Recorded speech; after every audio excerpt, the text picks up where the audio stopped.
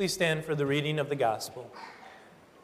We read from Matthew's Gospel, chapter 5, beginning at verse 1. When Jesus saw the crowds, he went up onto a mountain. When he sat down, his disciples came to him. He opened his mouth and began to teach them. He said these things: Blessed are the poor in spirit, because theirs is the kingdom of heaven. Blessed are those who mourn, because they will be comforted. Blessed are the gentle, because they will inherit the earth. Blessed are those who hunger and thirst for righteousness, because they will be filled. Blessed are the merciful, because they will receive mercy. Blessed are the poor in heart, because they will see God. Blessed are the peacemakers, because they will be called sons of God. Blessed are those who are persecuted because of righteousness, because theirs is the kingdom of heaven. Blessed are you when people insult you and persecute you and falsely say all kinds of evil against you because of me. Rejoice and be glad, because great is your reward in heaven. In fact, that is how they persecuted the prophets who were before you. This is the gospel of our Lord. We pray. Let the words of my mouth and the meditation of our hearts be pleasing in your sight, O Lord, our rock and our Redeemer. Amen. Please be seated. Dear fellow redeemed friends in Christ Jesus, through whom all blessings flow. Have you ever found yourself blessed in a way that is fairly paradoxical, unorthodox, in a way that maybe you or at least the world around you don't regard as a true blessing? Now, I'm not saying these things. I wouldn't be fool enough to say these things, but things like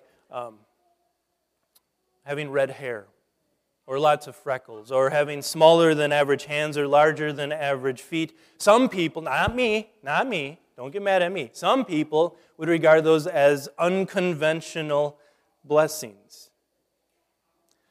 One of my football coaches in college said that I was blessed with being deceptively slow. Unconventional blessings, right? Things that most people don't regard as blessings. And that's kind of what we have here in these Beatitudes, right? Blessed are the poor. Blessed are those who are hungry and thirsty, who are insulted and persecuted. Really? You're blessed if those things describe you? That is, by definition, unconventional, isn't it? Paradoxical. It doesn't seem to make any sense.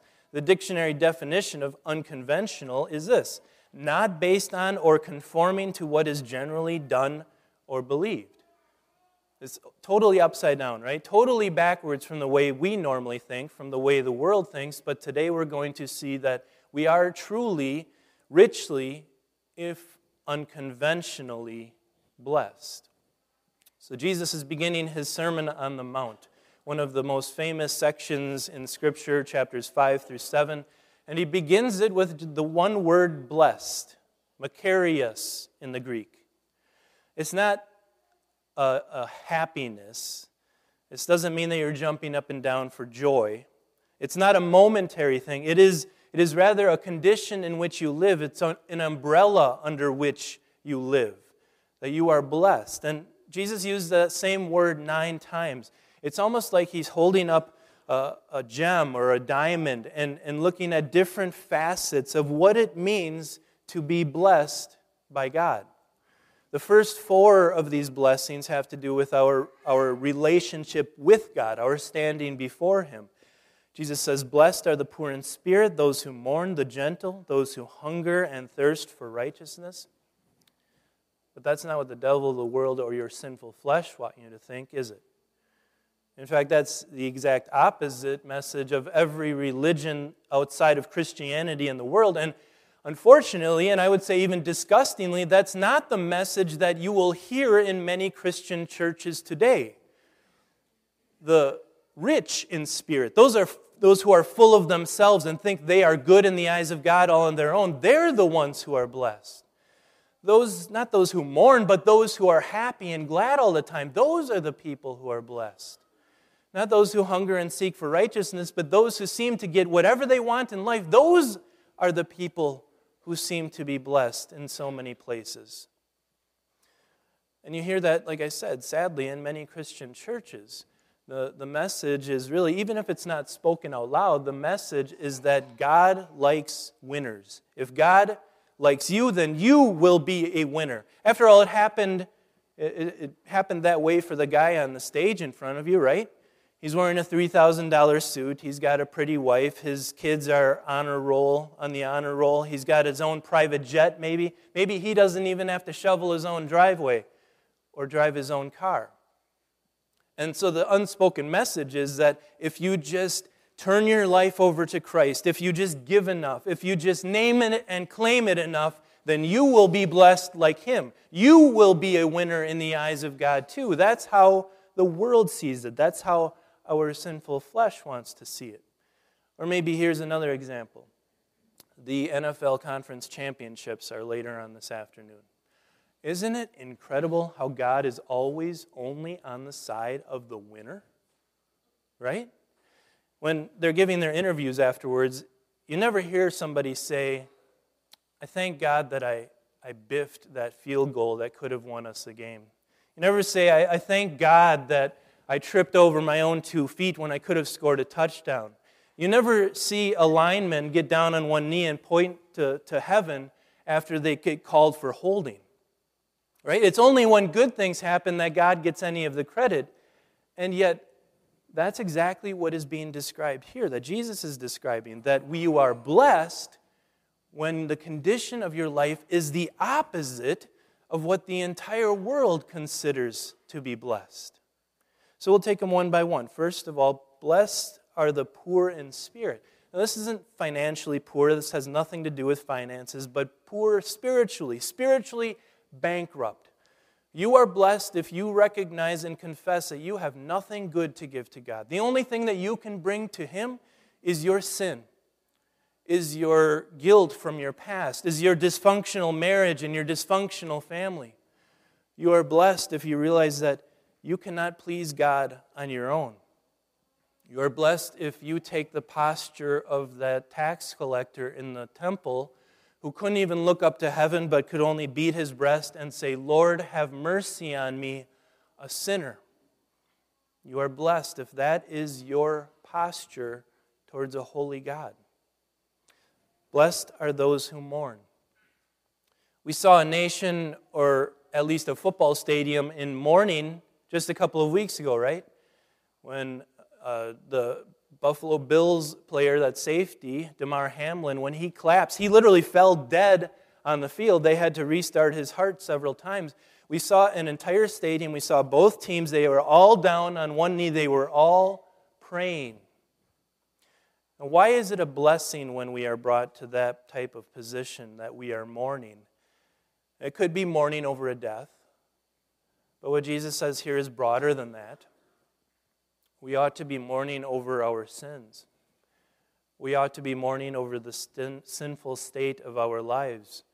We ought to be mourning over the fact that we have not loved others as we should, or God above all things. We should mourn over the fact that there is so much evil in our world, that babies are aborted at a sickening pace, that God's design for marriage and sexuality has been so corrupted by the devil. We should mourn over those things. But why is a person blessed when you mourn? I mean, you don't think of the people standing around a grave site as their loved one is being lowered 6 feet under. You don't point at them and say, man, they are really blessed. And yet they are. How? Why? Well, I think that football player and his tragedy that happened to him on the football field is a good example. I think that's exactly the point, right? Were any of those people thinking about God? All of those thousands of people in the stadium, any of those 2 football teams, they were completely focused on football. But in that moment of tragedy, where did their minds go? They began to pray. They realized that football is not the only thing in this world, and that they have very little control over anything. If a football player at the height of his health can collapse dead on a field, that's a good reminder for us of our own mortality, right? Because when we are mourning, whether it's over our own sinfulness or whether it's at the death of a loved one, then we are ready for the comfort of the gospel. Then we are ready to hear that the ultimate good news is that Jesus has conquered death, and the loved one you're putting into the ground will rise again, and you will too. So blessed are you when you mourn. Blessed are the gentle. No way. That's not the way this world works. If you want the world to be your oyster, you've got to squeeze it. You've got to trample other people to get what you want. You've got to be ready and willing to knock anyone or anything that gets in your way down so that you can succeed. Gentleness? When did gentleness ever get anyone anywhere? How many gentle people have risen to the top of business or sports or government? No, you need to have an ego. You need to be looking out for number one, gentleness. Of course not. But the only reason you're here is because you believe that Jesus is the ultimate winner. And Jesus wasn't just gentle, he wore it as a badge of honor, as he said, "Come to me, all you who are weary and burdened, and I will give you rest. Take my yoke upon you and learn from me, because I am gentle and humble in heart, and you will find rest for your souls." Jesus was gentle. He was the most gentle human being to ever live, and that was his greatest strength. His gentleness, his strong gentleness, allowed him to turn the other cheek when others mocked or slapped him. His gentleness led him to go to the cross like a lamb to the slaughter. His gentleness led him to lay down his life, not for his friends, but for his enemies. His gentleness led him to pray to his Father from the cross, "Father, forgive these people who are executing me." That's strength in gentleness. And as believers, we can exhibit the same. But as we see, and we're only through 3 of the Beatitudes now, but do you sense that these are things that don't inherently belong to us? That we are not by nature poor in spirit or gentle, and we would much rather jump up and down at a football game than mourn at the death of a loved one? It's because, first and foremost, these blessings apply to Jesus. He is the one who fulfills them. These blessings are inherently his because he is the perfect Son of God, but through faith in him, these blessings belong to you as well. Blessed are those who hunger and thirst for righteousness. That's not just having a growling belly or a parched throat. That is longing for something that you know cannot be yours, that you cannot attain on your own. We cannot make ourselves righteous. Oh, we try, don't we? Sunday mornings, we put on our Sunday best. We try to act extra nice to other people and have a smile on our faces. But that just covers up the rot that lives underneath. Well, sure, we can do some good things. We can help other people out. We can post all sorts of politically correct nonsense on our social media pages, but we cannot make ourselves righteous. And therefore, we must long for that righteousness.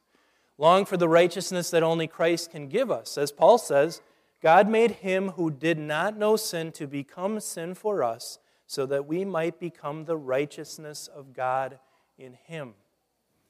Here's the big secret that most of the world doesn't understand.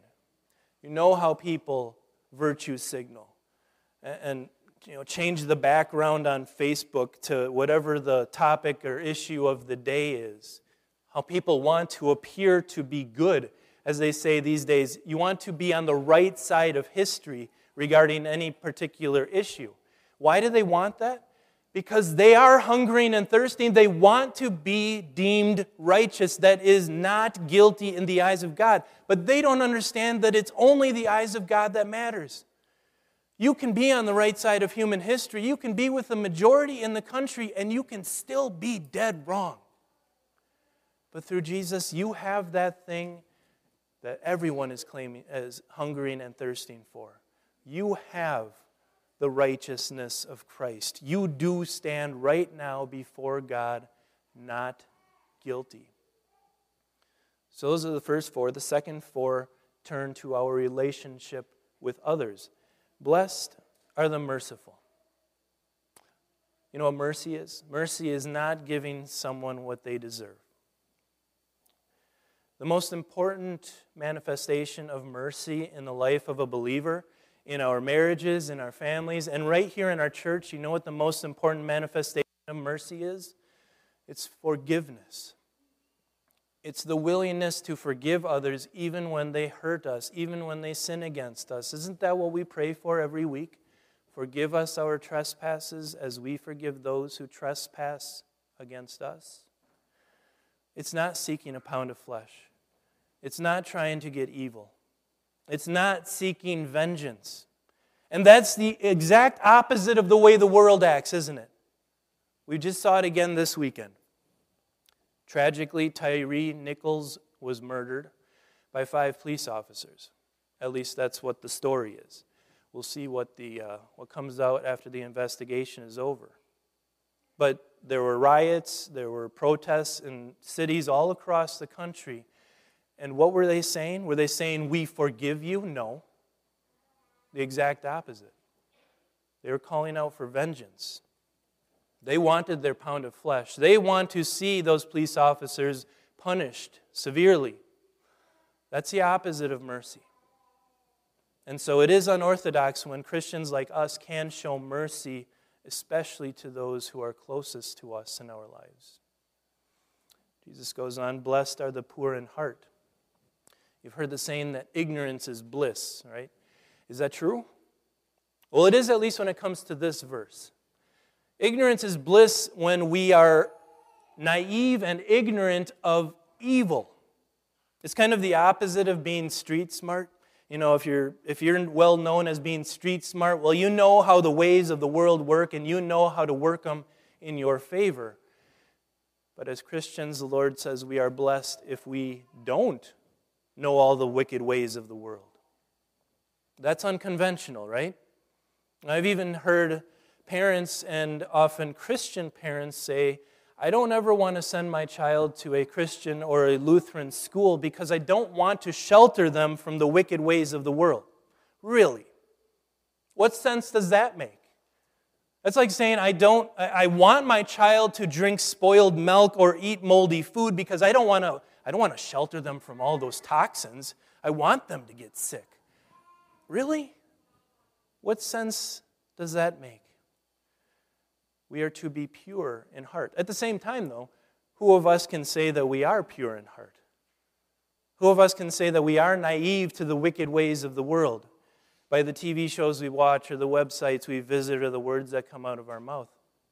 Can you? Solomon asks in the book of Proverbs, "Who can say, 'I have purified my heart, I am cleansed from my sinfulness'?" I can't say that. Can you? Well, actually, yes, you can. Because the blood of Jesus purifies all of our hearts from all of their sin. And so you are, as you walk out those doors, you are naive to evil, to the wicked ways of the world. Blessed are the peacemakers. This isn't an inner peace. This is creating peace where there wasn't any peace. And that's unconventional, right? Who really wants to step in when there are 2 coworkers fighting? Do you really want to get in the middle of that? If you have a married couple as your friends and you know that they're at each other's throats, do you really want to step in and get in the middle of that? If you know that there are members of our church who are fighting with each other, do you really want to step into the middle of that? There are a lot of reasons not to, but the biggest one of all is when people are fighting with each other and you step in the middle of it, what's likely to happen? You might take some collateral damage. They may focus some of that anger that they've had at each other at you. So why would we do such a foolish thing and step in and try to create peace where there is none? Well, that's because that's exactly what Jesus did. Jesus stepped into the breach between God and us when we were His enemies, and He was angry at us over our sin. And you know what happened? Jesus took all of the collateral damage. We crucified Him. God made Him suffer the torments of hell so that we could be brought to peace with God. Jesus is the ultimate peacemaker. Blessed are you when people insult you and persecute you and falsely say all kinds of evil against you because of me. There are 2 important qualifiers here. Blessed are you, meaning disciples, meaning believers. You're only blessed in the context of your faith in Jesus. This does not apply to unbelievers. And Jesus says, blessed are you when you are insulted and persecuted because of me. You're not blessed when you are insulted or mocked or ridiculed because you put something foolish or offensive on social media. You're not blessed when you are insulted or persecuted by members of the opposite political party. You're not blessed just because you cheer for a different football team. Vikings fans, I'm looking at you. You're not blessed in general when you're insulted or persecuted. You're only blessed when that persecution is connected to Christ. When you are persecuted and insulted because you are standing firmly on the truth of God's word against a world that is filled with falsehood. When you stand firm saying that abortion is a sin, it is murder. When you stand firm on God's plan for sexuality and marriage that includes only one man and one woman, and that sex should only take place within that union. When you stand firm in saying that in the beginning God created man and woman, and men do not become women, and women cannot become men. When you stand firm in the law and gospel truth that Jesus will return to take all who believe in Him to heaven, but that all who have rejected Him, they will go to hell, even though that is a very unpopular message today. Just a few years ago, Aaron Rodgers, the great god of Wisconsin, the great philosopher of our age, said that he couldn't bring himself to believe in a God who would send people to hell, because he can't imagine that someone would condemn their beautiful creation and creatures to an eternity of torment. Well, I hate to differ with Mr. Rogers, but he's absolutely wrong. Heaven is real, and so is hell. But you are blessed when people insult you and persecute you for saying such truths, for standing firm in the Word of God. This is all rather unconventional, isn't it? These blessings. If you were to post those things on Facebook, if you were to say, man, I'm really blessed today, I'm really sad over my sin. Or I'm really blessed today because I realize that I have nothing good to offer to God except for my brokenness. Or if you say, I really hunger and thirst for righteousness because I don't have that on my own. Or if you say, I've forgiven the person who has done something horrible to me, the world would think you're crazy, that you've lost it. Because it's all backwards, it's all upside down from the way the world works, and that's exactly the point. And you understand the Beatitudes the best when you understand that Jesus is this blessed one. He's the one who left the riches of heaven to become poor for our sakes. He's the one who came and shed a tear at the death of his friend Lazarus, even though he is the author of life. He's the one who hungered and thirsted for our righteousness so much that he gave his body and blood to win it for us. He's a peacemaker who made peace between us and God. He was insulted and he was persecuted to the point of death in his life. And you know what? Jesus is still the most hated person in the world, still to this day. He died 2,000 years ago and he's still the most hated person in this world. But he undergoes it all for you, so that we might be blessed. So are these unconventional blessings? Yes, but we accept them and we rejoice in them because Jesus is the blessed one, and he has shared, through baptism, he has shared his blessed status before God with us. So when these things happen, and they're hard and they're painful, there's no doubt about that, but when they happen, don't be sad. Rejoice and be glad, because great is your reward in heaven. Amen.